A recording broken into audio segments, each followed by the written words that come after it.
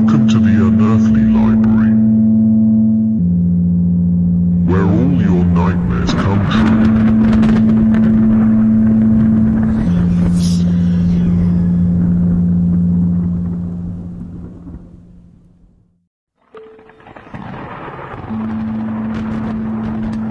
Come on in, weary traveler. You're just in time for a story. Tonight's story of the Unearthly Library is the spine-tingling tale of a man who learns the hard way that wild hearts cannot be tamed. Sit down, get comfortable as we read. Crocodile Tears.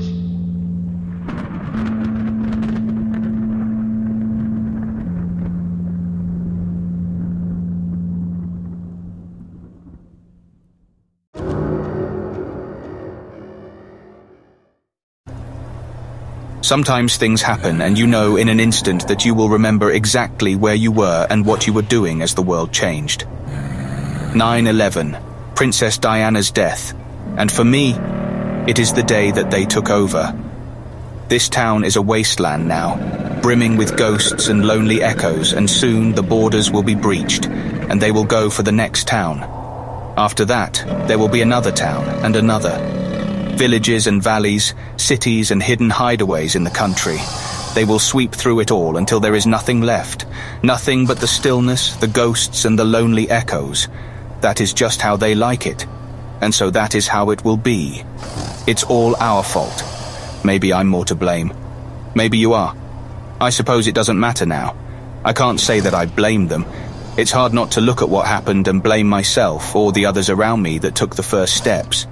We all walked together eventually. We all walked towards this future. You were walking with us. You don't remember it, but you took those steps just like we did. The whole world walked to a place that we can never return from, and the truth of what is to come is still unfolding, so we keep walking. But it can only really ever lead to one place. I know that now. Locking up such power, forcing it to entertain bored, weak, greedy humans was always a mistake.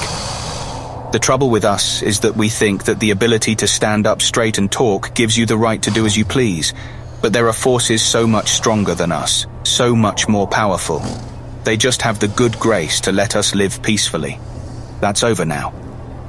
For me, it began with good intentions. I think that most paths in life do, but every decision you make is only ever a few minutes away from aging badly, because life goes on to wild and unpredictable things, and before you know it, you are standing still, watching the world change around you and realizing that you are in one of those moments that will be remembered forever.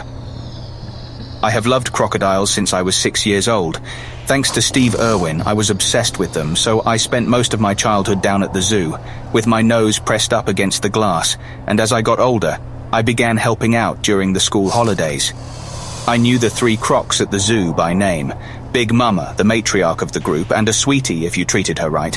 Nina, the smallest, but with jaws of steel.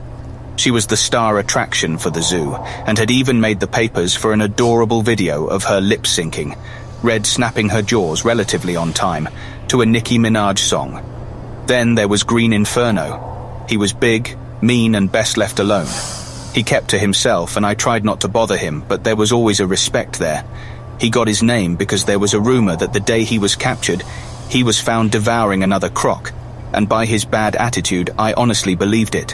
When I was 14, I started working at the zoo after school, and as time went on and life went by, I thought I was living the dream. What kid wouldn't? I had a good job, a good life, and every spare moment of my life was spent with my best friends in the world, a family of crocodiles. That was my first mistake.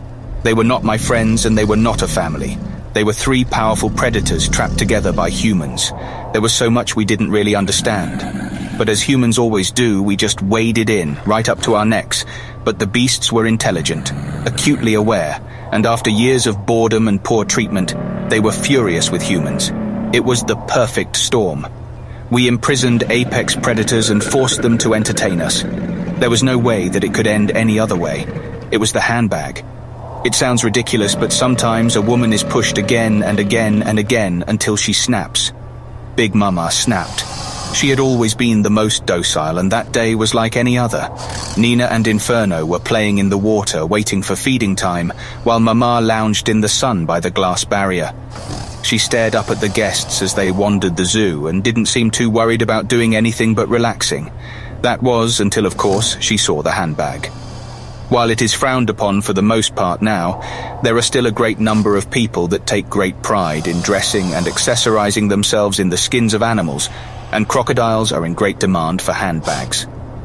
There was a luxury party that evening, so the zoo was almost empty, with the only visitors being a bunch of rich people who had hired out the place and wandered around with snooty attitudes and a seemingly endless stream of Prosecco.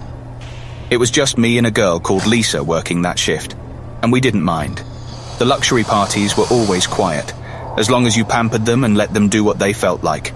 The rich and famous are almost as well behaved as the animals. At the center of the group was a woman, proudly balancing a handbag on her arm, made almost entirely of crocodile skin. It was hideous, but she seemed so thrilled with it, stroking it with a huge grin as she approached the crocodile enclosure. She leaned over the glass, tapping the bag against the barrier and peering down at Mama. "Relative of yours?" she smirked. In the moment I wasn't sure why, but I had a very bad feeling. There was something deep inside that made me nervous, something I couldn't quite shake, but I tried to just focus on helping them have the best day they could, as instructed. I watched carefully from the door of the enclosure, grabbing a feeding bucket, just in case a distraction was needed. I should have listened to my instincts. Situations like that are exactly what instincts exist for.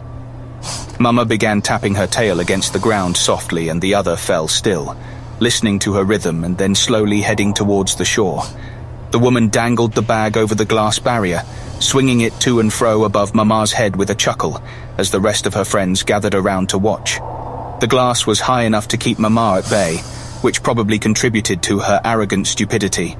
Crocs rarely jump on land, and so, as cruel as the woman was, she was safe enough for us not to get sued, so I wasn't worried enough to jump in just yet. We'd never had much trouble with the guests getting hurt. We would normally only have to intervene when a child got scared, and as there were no children present, I tried to calm my nerves a little. "Jump up and get it, silly croc!" The woman cooed, dangling the bag and laughing with her friends. Mama's eyes followed the bag as Nina and Inferno padded closer, their jaws slowly snapping open and closed as their eyes trailed after Mama's up to the bag. "Got your nose." One by one, the crocs slowly stepped towards the glass, their eyes fixed on the bag as it swung above them like a pendulum. "Or maybe the nose of your mum." She howled with laughter, the bag smacking loudly against the glass as the crowd around her joined the chorus of cackling. Big Mama snapped. There was a loud crash as she began ramming her head against the glass. A few of the crowd stepped back in shock, giggling as she hit it again and again with no effect, and they returned to the fence, leaning over it with smiles, all joining in the torment, pointing at the bag with wide smiles and wicked laughter. I fiddled with the door of the enclosure, wondering if it was time to intervene. Mama was clearly distressed. I'd never seen her like that, and as I crept inside their bounds and got closer, I saw Inferno following her lead, pushing at the glass with his long, thick tail and a surprising amount of force. I took a few steps closer to try and calm things down when Nina turned towards me, her eyes focused and, as crazy as it sounds, furious. Crocodiles don't often run, but she ran at me, her little legs pushing dirt and grass behind her as her jaws snapped. Without stopping to consider my fate if I didn't, I bolted from the enclosure, slamming the door shut.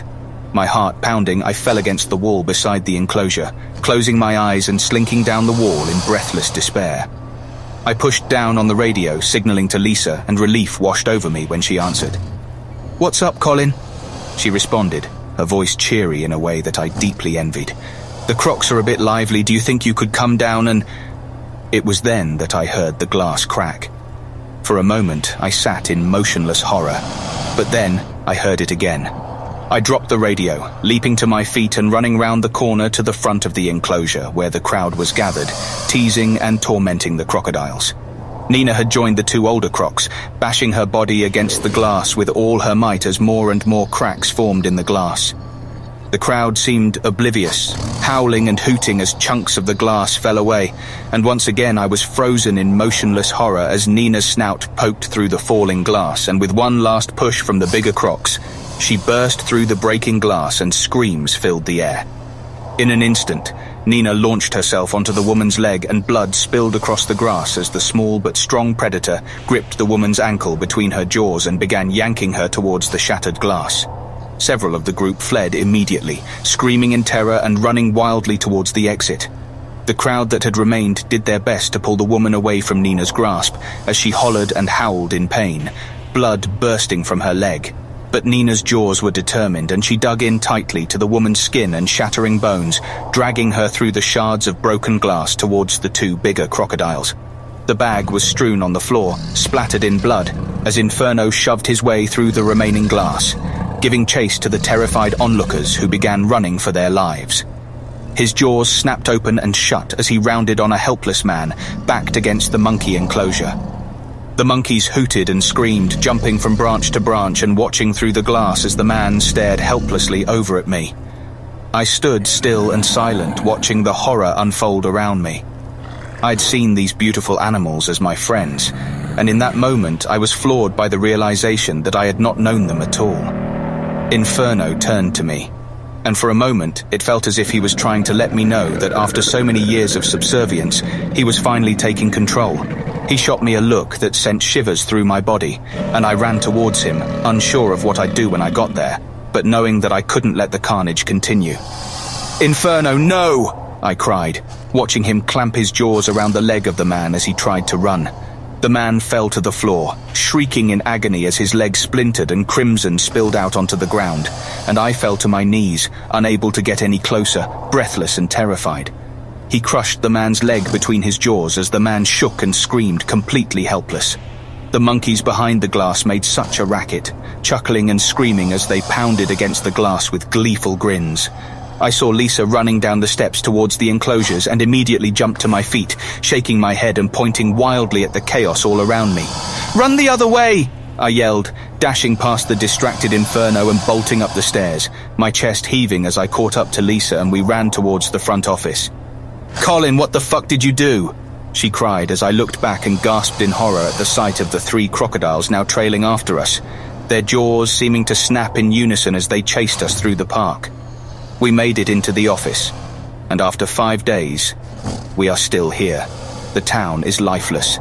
Anyone who could have made it out has done, and anyone that couldn't was devoured. It sounds impossible, so much chaos from 3 animals, but these are some of the smartest predators on the planet who have just spent several years caged by the people they now consume. It was only a matter of time, really. The door is holding for now, but it won't last much longer, and after munching their way through most of town, the crocs are running out of food. They've taken to circling the office, all 3 of them. I can hear them constantly, a low hissing rumble from their hungry mouths as their feet pad around the office, their tails whacking against the walls, a constant reminder that they know we are in here and that we have to come out sometime. Lisa is losing it. She has barely slept for days and she's starving. I can't blame her.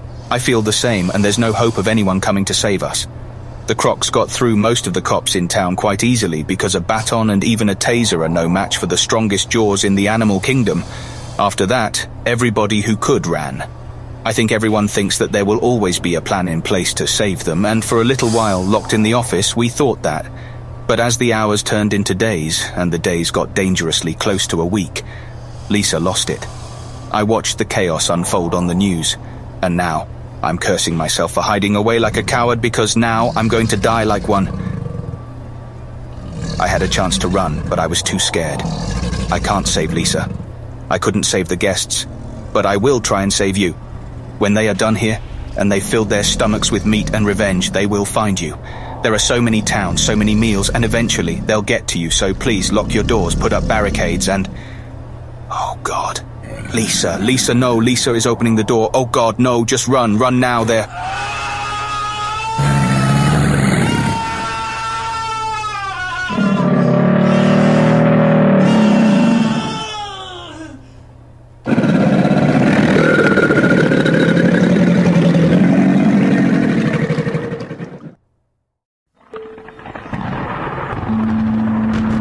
Now, off you go, traveler. That's quite enough stories for tonight, but come back soon for more chills and thrills at the Unearthly Library.